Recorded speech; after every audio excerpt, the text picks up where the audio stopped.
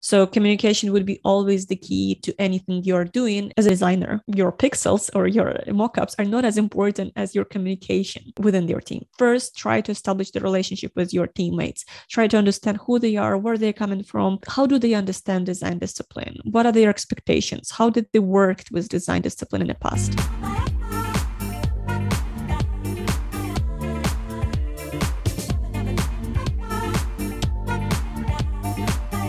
Hello, everyone, and welcome to a new episode of Honest UX Talks. As always, I'm joined by Anfisa, and today we're going to be tackling a topic that concerns us all. How can we grow the design maturity in the company we work for, or in the team, or startup, or wherever we're working as UX designers? What are some ways in which we can contribute to raising the design maturity and improving the overall design culture? So I think it's going to be a very interesting topic for all of us. But before we start diving into it, I just want to ask Anfisa how her past week was. Yay! Welcome everybody to the next episode. My past week was actually pretty cool, very busy, more busy than I should have done. Like I mentioned in the previous episode, I had to go to Stockholm for the hackathon we did for one of our biggest clients. It's like in the enterprise sector, so it was very cool. They have an HQ in Stockholm, so we were sitting in the hotel that was also an HQ of them and work with the teams that were also competing for some crazy idea in the hospitality. So that was really cool, and it was cool because we've sort of assembled a team of different people from different teams. So it's not that the people you usually work with, but like just different individual contributors from our side as well. And it was a good opportunity to, get to know people you're working with. So that was fun. I was taking like 2.5 days. I also had maybe 3 or 4 hours to walk around Stockholm, but I was there before. So yeah, it was just like a nice lunch kind of with the team. Another thing I finally did the second sort of whiteboarding challenge workshop on Sunday, which was really cool, much better than the previous one, I believe, or maybe, I think so. But it was a bit more engaging and the results were better. So I was happy about that. And I'm looking forward already to the next year to start running these workshops again. So the next one probably will be in the end of January, because my plan is to make them once a month, every last week. And since, this last week of the month, the December will be Christmas time, I'm not going to do this month. Other than that, I kind of spend, I guess, too much energy on, traveling, hackathoning, which, usually is like a sleepless kind of night when you work with your team until morning, sort of. And, running this workshop that I think I came back on Thursday and I got sick immediately. And I'm still sort of recovering from that sickness, I guess. Having a little bit of a migraine, that's a bummer, but hopefully by tomorrow, by Monday, it will be all right. How about you? How was your week? I'm sorry to hear about your migraine. I hope you're going to feel better soon. And as per my week, I think it was a pretty good week because right here in Romania, we had 3 days off. So actually, there was this national holiday on Wednesday and then the National Day of Romania on Thursday. So these were days off from the state. And then everybody took Friday off as well. And it was pretty intense for me personally because my husband was away with a work trip and he left for 1 week. It was the first time I was left with our toddler for so long. Yeah, so it was a mix of bonding and connecting and then survival and then connecting again and then just simply surviving. So I had a holiday that didn't really feel like a holiday, but it was nice to get some time away at least from work. So yeah, not much to share about that. And I have another article that came up with Hotjar. As some of you might know, I have a partnership with Hotjar. I'm writing articles for them and creating content to help educate designers and promote the capabilities of Hotjar, heat maps, click maps, recordings, and so on. And how can you be a more informed designer, right? So that also came up and I'm pretty excited about that. And I think that's it in a nutshell. So let's start diving into the topic of today, which is how to contribute to growing the design maturity in your company. And the question I want to start with is, what has been your experience? What kind of companies have you worked with? And how did you personally, but even generally speaking, how can you even assess the maturity of the company you're working with? Wow, that's a big question, right?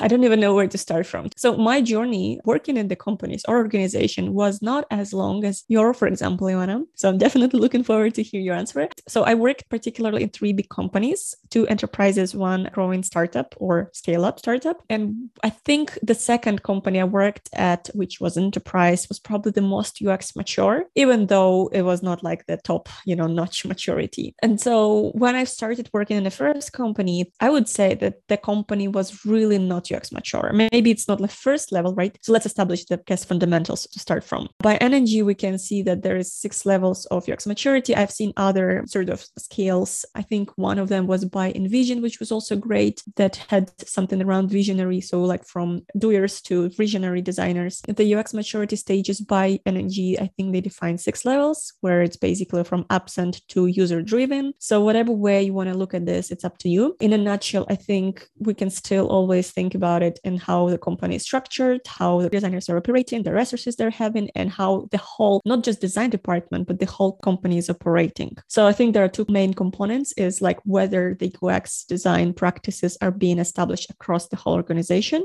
That's the first factor. And the second factor is whether the expectation from UX designer are more of a hands-on, here is the brief, go fill it, or it's more of the visionary, let's reinvent everything, let's go beyond, let's think outside the box and stuff like that, when you're actually thinking not just by solving that brief, but really thinking about the whole ecosystem, how people operate, and really like that typical phrase when people don't want nails, they want pictures on the wall, and how can we do it? Or even like the typical phrase by the Ford, right? That if we would ask our users what they want, we would build faster horses. So that's when you kind of go beyond and start thinking visionary. So these are two main aspects in my head, at least how I position them. I will be right now operating with UX maturity stages by NNG Group. And so I think when I've joined my first company, which in my opinion was really the least UX mature or UX mature ready back then. So again, I did not have the context before. I didn't know what is UX mature company, what is not. It was 2019. It's the first time I'm joining company as an on-site designer. And the first thing I immediately noticed was that we had only 3 designers for the project I was assigned to.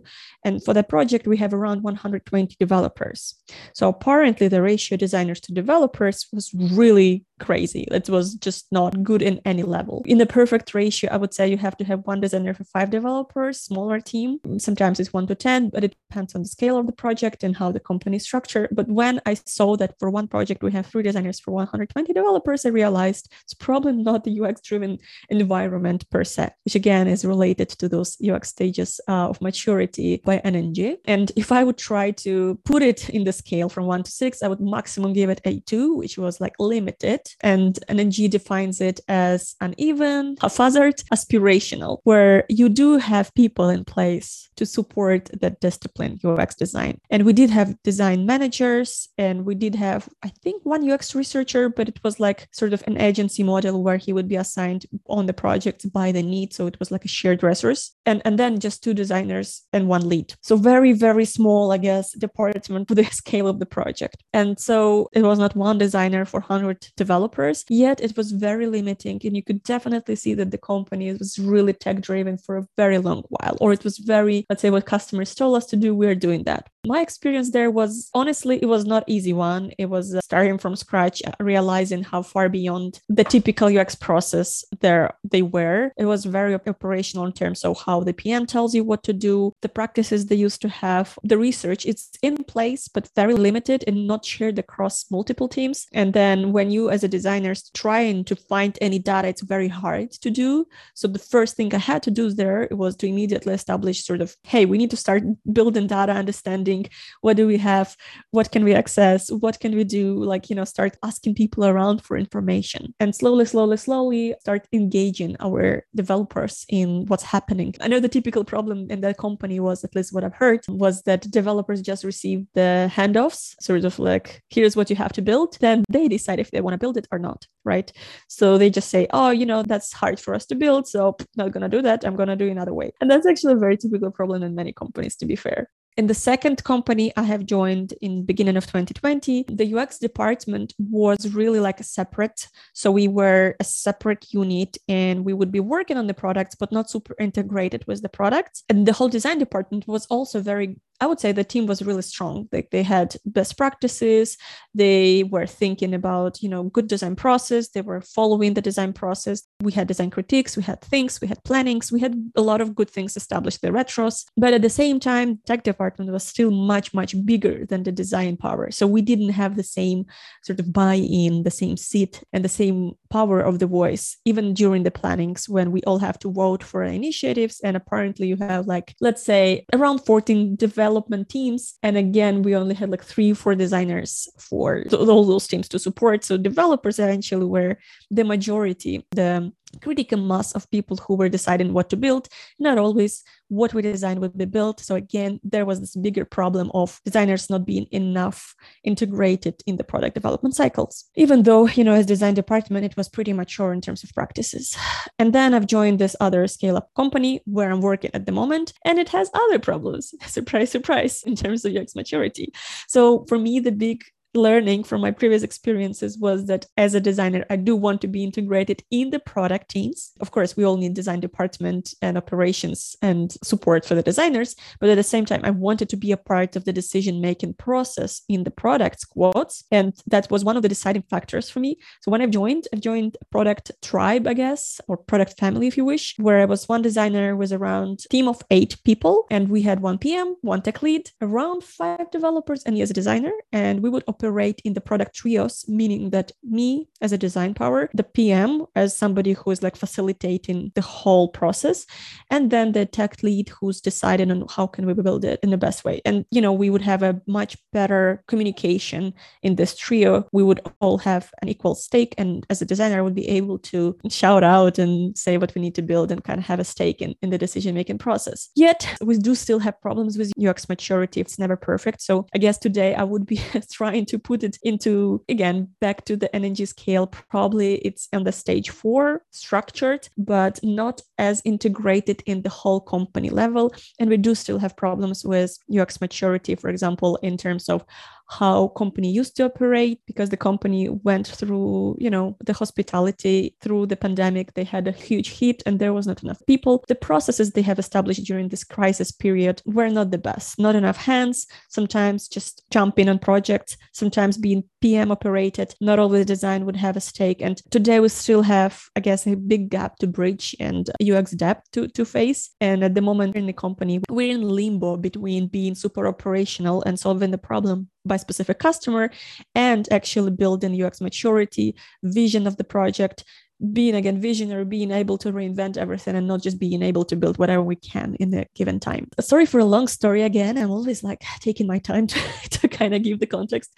But yeah, my story was not that I was working in a UX mature companies yet. The most I would say I've got to is this level 4 out of 6, when the best I could get is that we do have, I guess, design acknowledged. We actually have a pretty good design team. We have design directors from really great companies like Booking and PayPal, and now from Apple. And then we have UX writers, and we have a research team, and we have design ops, and, we have design system team. So we have resources in place, but at the moment it's still in a not very well structured place, and we're still building our best practices and trying to establish, I guess, the common ground on how we work together, because it was all assembled only this year. So I'm going to stop here and I'll kind of pass the mic to you, because I want to hear how it was for you, specifically in the 2 companies you worked with.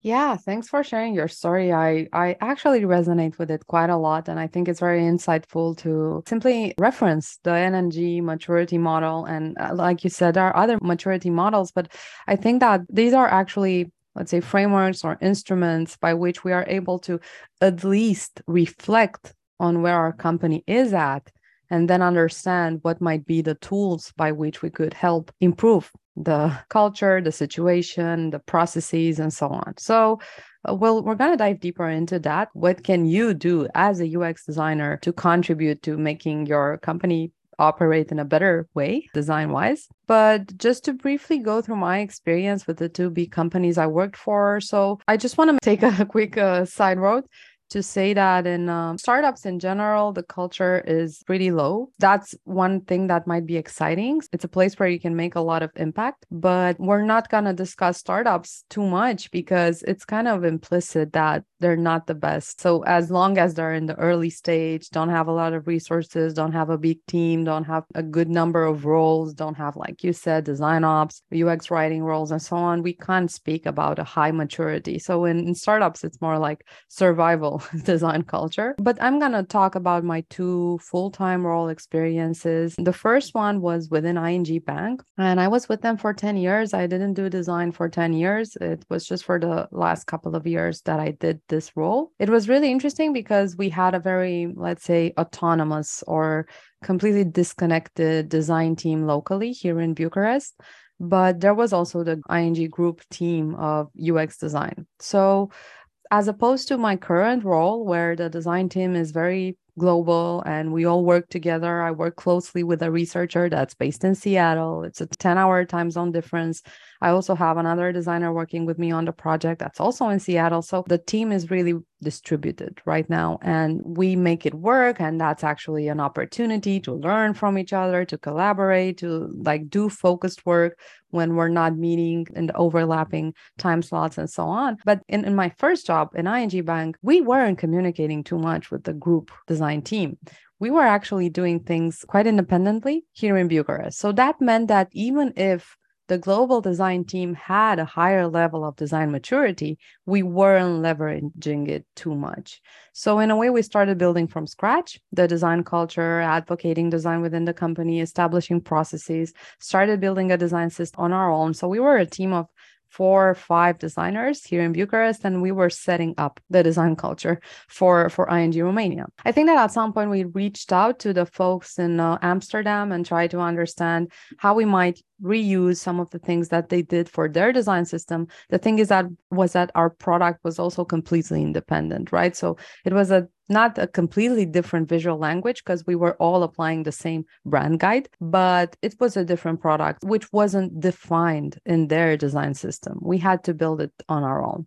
So even though we had this opportunity for like jumping steps in becoming more mature, we did everything on our own, and that in a way slowed us down. But in another way, for me personally, it was a great opportunity to learn. How do you build a design process? How do you build a design infrastructure, right, in your company? So it was a great learning opportunity, and I'm not sure where ING would map on the maturity level. I'm sure somewhere in the middle. So we were in one of the most mature design teams, but we were working heavily towards that, right? And we were doing a lot of work advocating design in business and going at the people who were used to let's say, pre-design kind of mental model of working. And we were trying to change that and convince them that embedding design in everything they do is going to improve the overall outcome of our products, of our work in general. So we were doing a lot of evangelizing. So that was my first experience. And now in the company I work with, UiPath, what's amazing is that because it's a scale up, so essentially when I joined, it just grew in the past year before I joined from 100 employees to 800 employees, or maybe from 800 to 3,000. I don't even remember like what point of the journey I joined in, but it grew immensely and very fast. And that's why I was able to witness a spectacular evolution and growth in the design culture and maturity.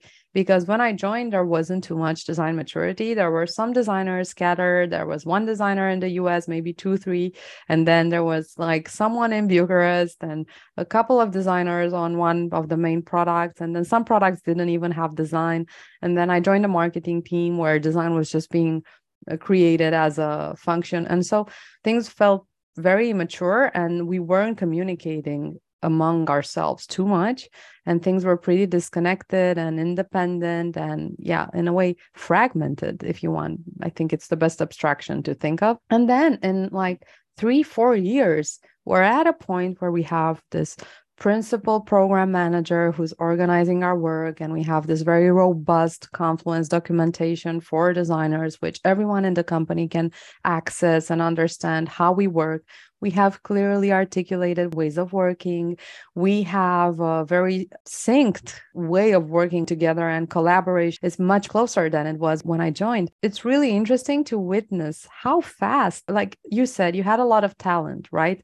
Right now, people who came from big companies, they understand how to do it. Probably they've done it before. For us, it was also important that we have leadership based in Seattle that came from Amazon and Microsoft and other very design mature companies, or companies that have an established design practice for a long time, right? And so they came and they sort of infused the way we work with this maturity, and we grew very, very quickly, which is very exciting to witness and to be a part of.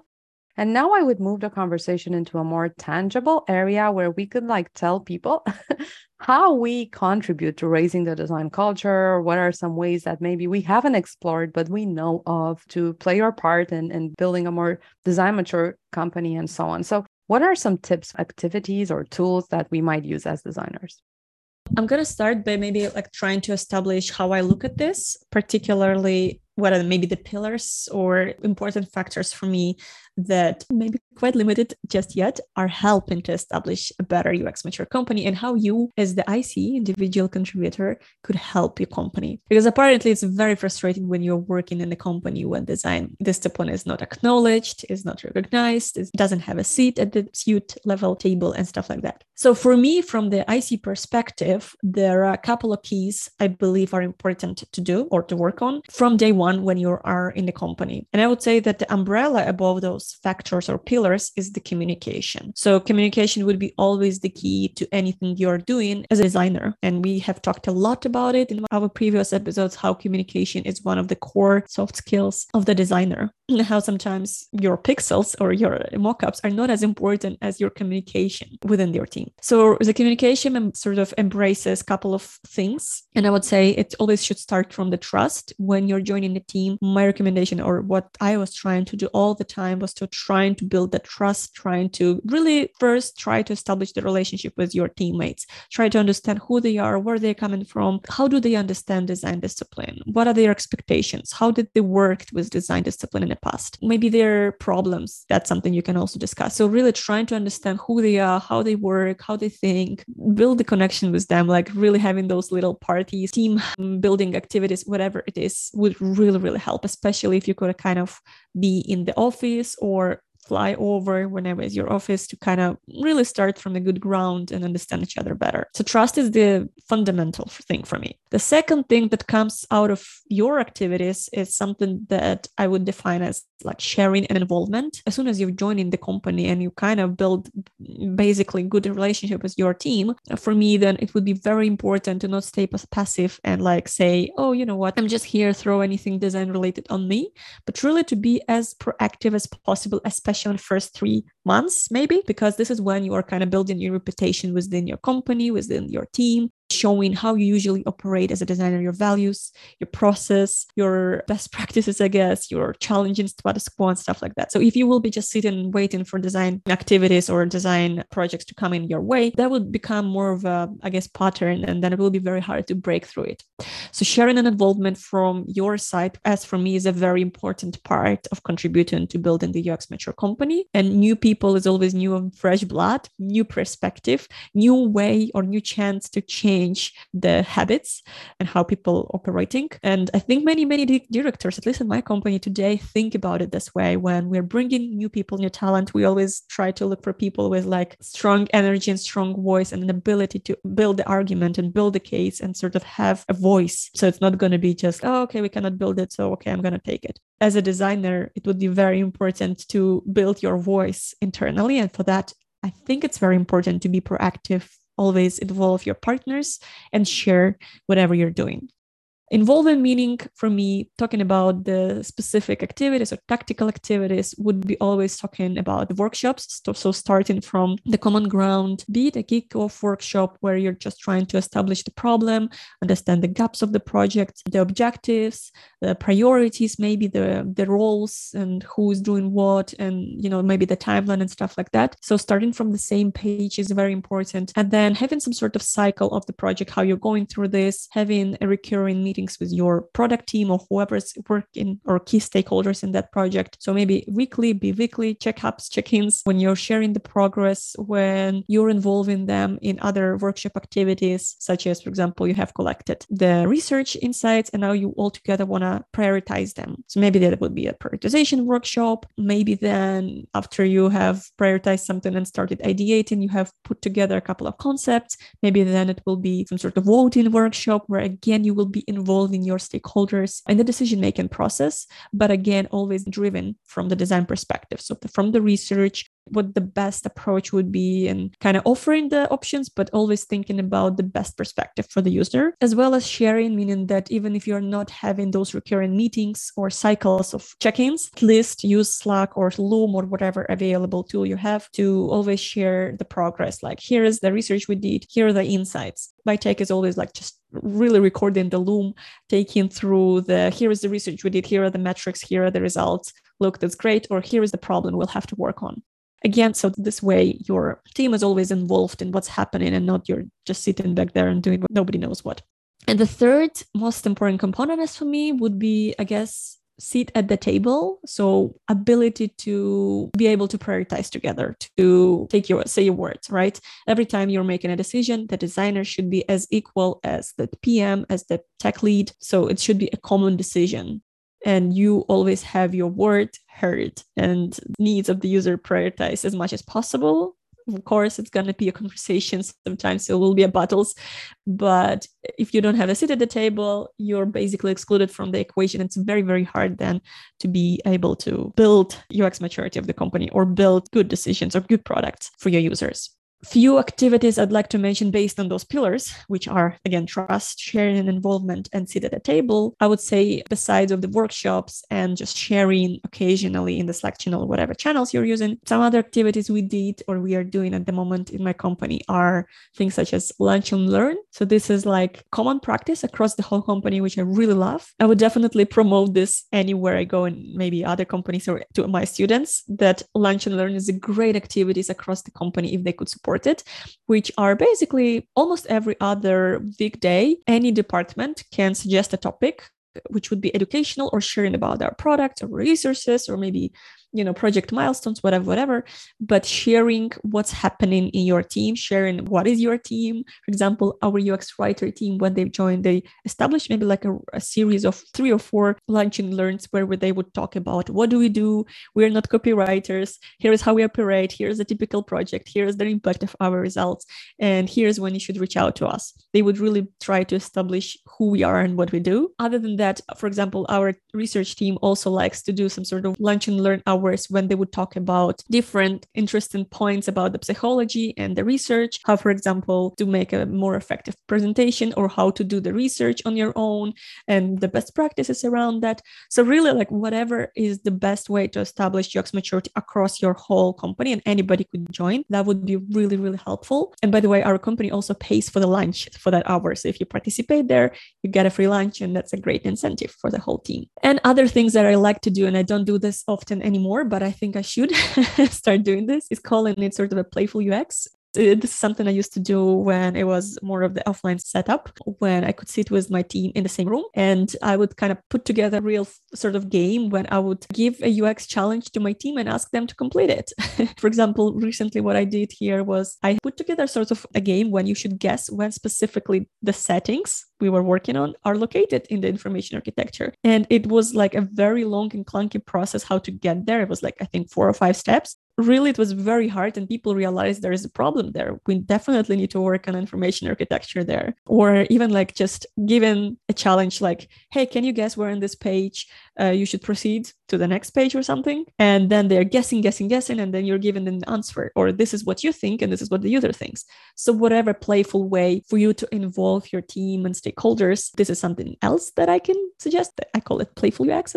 Maybe there's a better word for this. So the last thing I could also mention is that it's really all about the workshops and trying to run them as frequently as possible. I don't do this as often as I wish. Maybe this is something for me to do the next year, but really like trying to engage your team as asking about their problems, asking better questions. So whatever helps the team to challenge the status quo and understand the problem and build the empathy together. Again, workshop usually really helps us framing the better questions. Even whiteboarding sessions together, that is something that I really, really want to do next year in a way to improve the UX maturity of the company.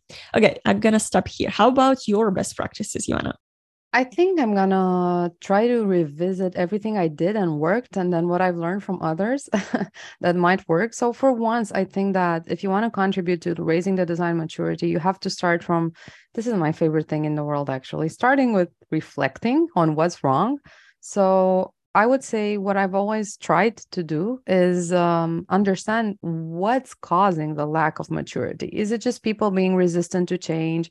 Is it developers or product managers who felt threatened by design?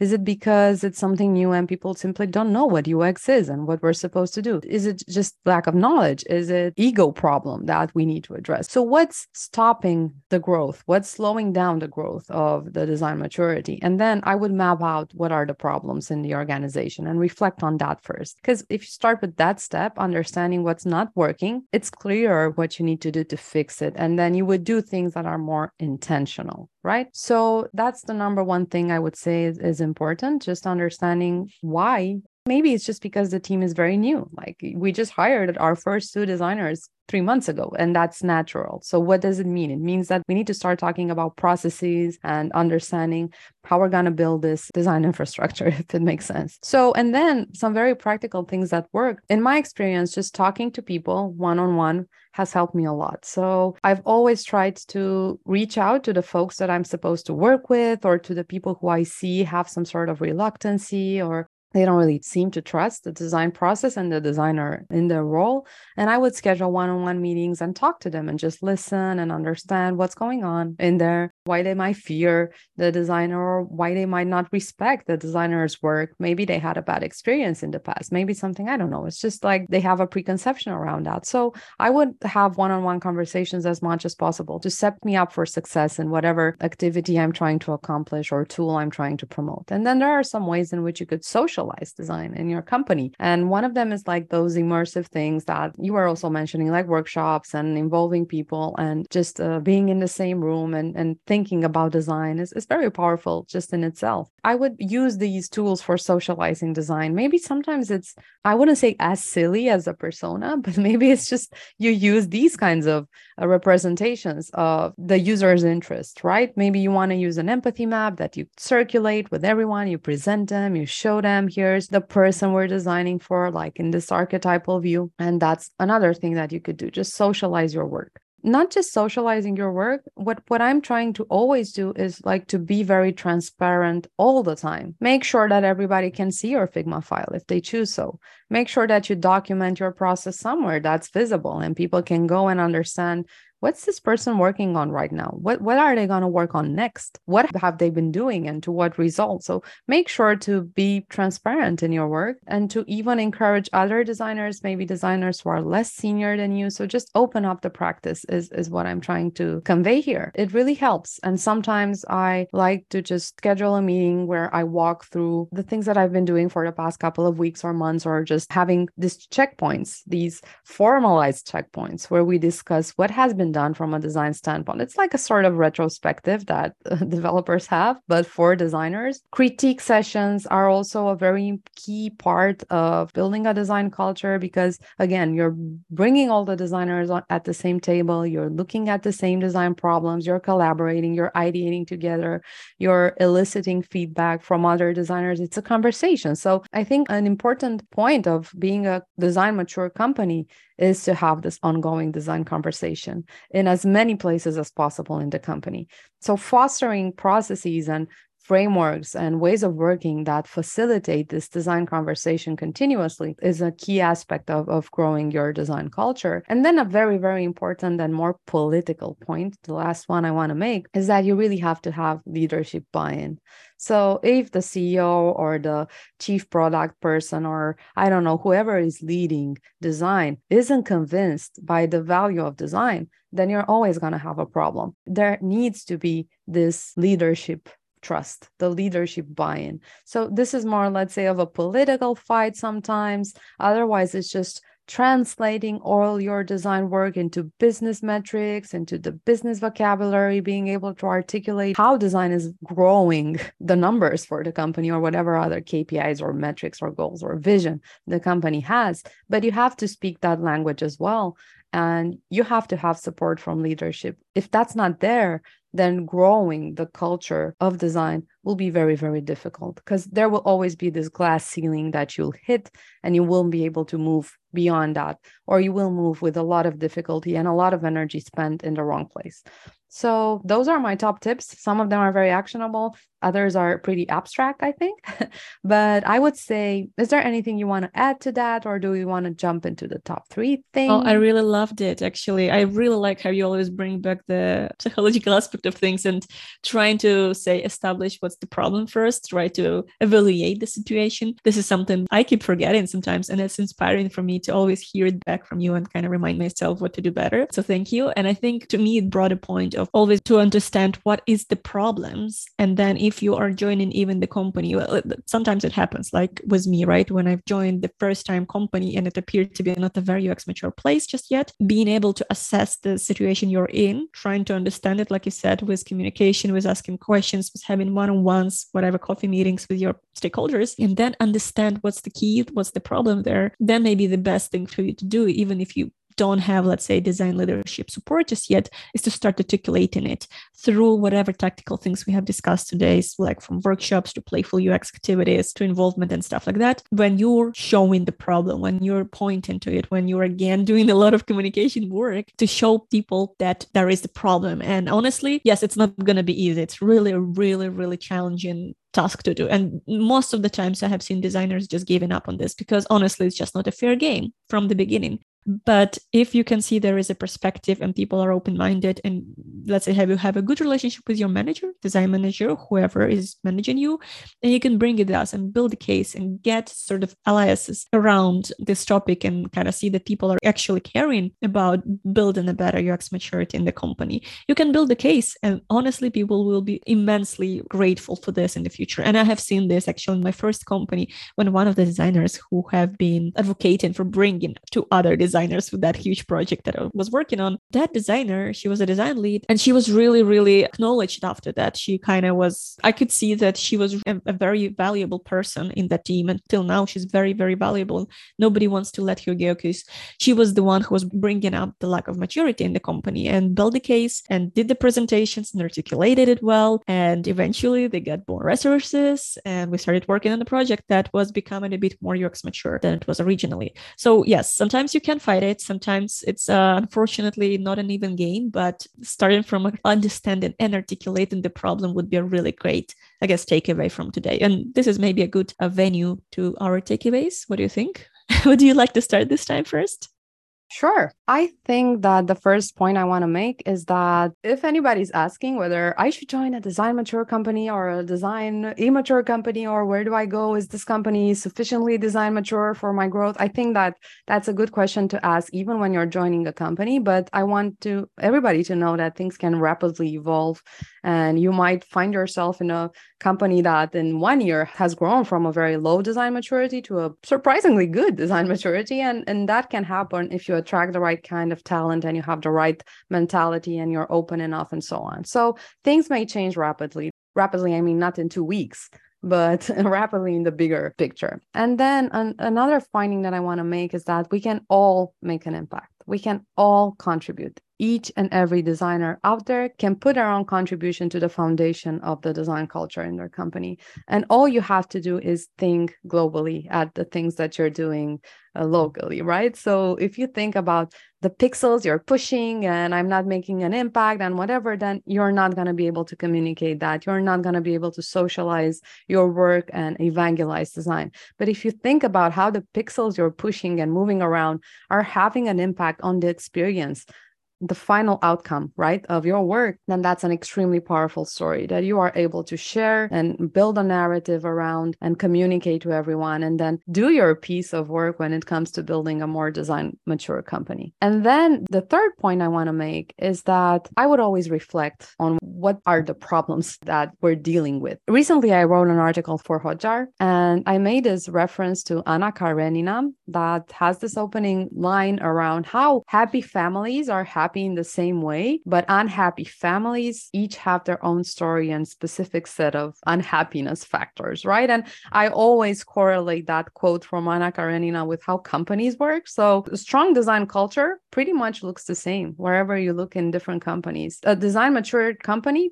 does pretty much the same things, maybe in different ways, but they're similar. But unhappy companies, so immature companies, each of them is battling their own set of problems, their own set of ego issues, or whatever legacy they have, being very engineering driven or not having good results from the design work they've been doing. And so it's just a combination of factors all the time that's very specific to your company. So I would stop and reflect on what specifically about my company is preventing it from growing. And those are my top 3 findings. Awesome. It's very interesting how you're involving those references from the elsewhere or from the actual world. I love it. And I guess my 3 points would be backing up your story with doing your research. I think as a designer, it's always important to remember to be the best designer you can. And it doesn't need to be just design projects, but also anywhere you're joining. So doing your research before you're joining, apparently during the interviews, but also after you're joining to establish the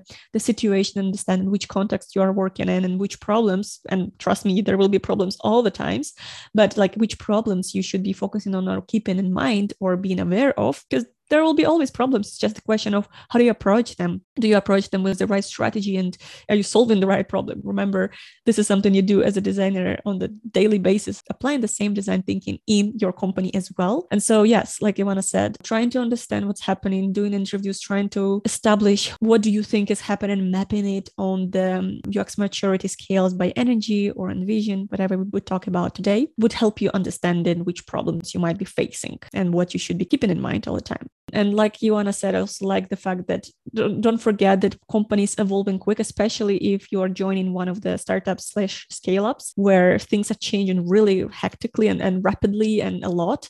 Like when I've joined my current company, it was 9 months ago. It was a completely different place. It was growing from a startup to a scale-up in a matter of months, and literally in like 3 or 4 months, it became a different place. And it is still a different place because we're still hiring and building the design team from, I think it was less than 5 people. Now it's like 20 something people, and it's keep growing, meaning that we have more and more opportunities to change the way we work together.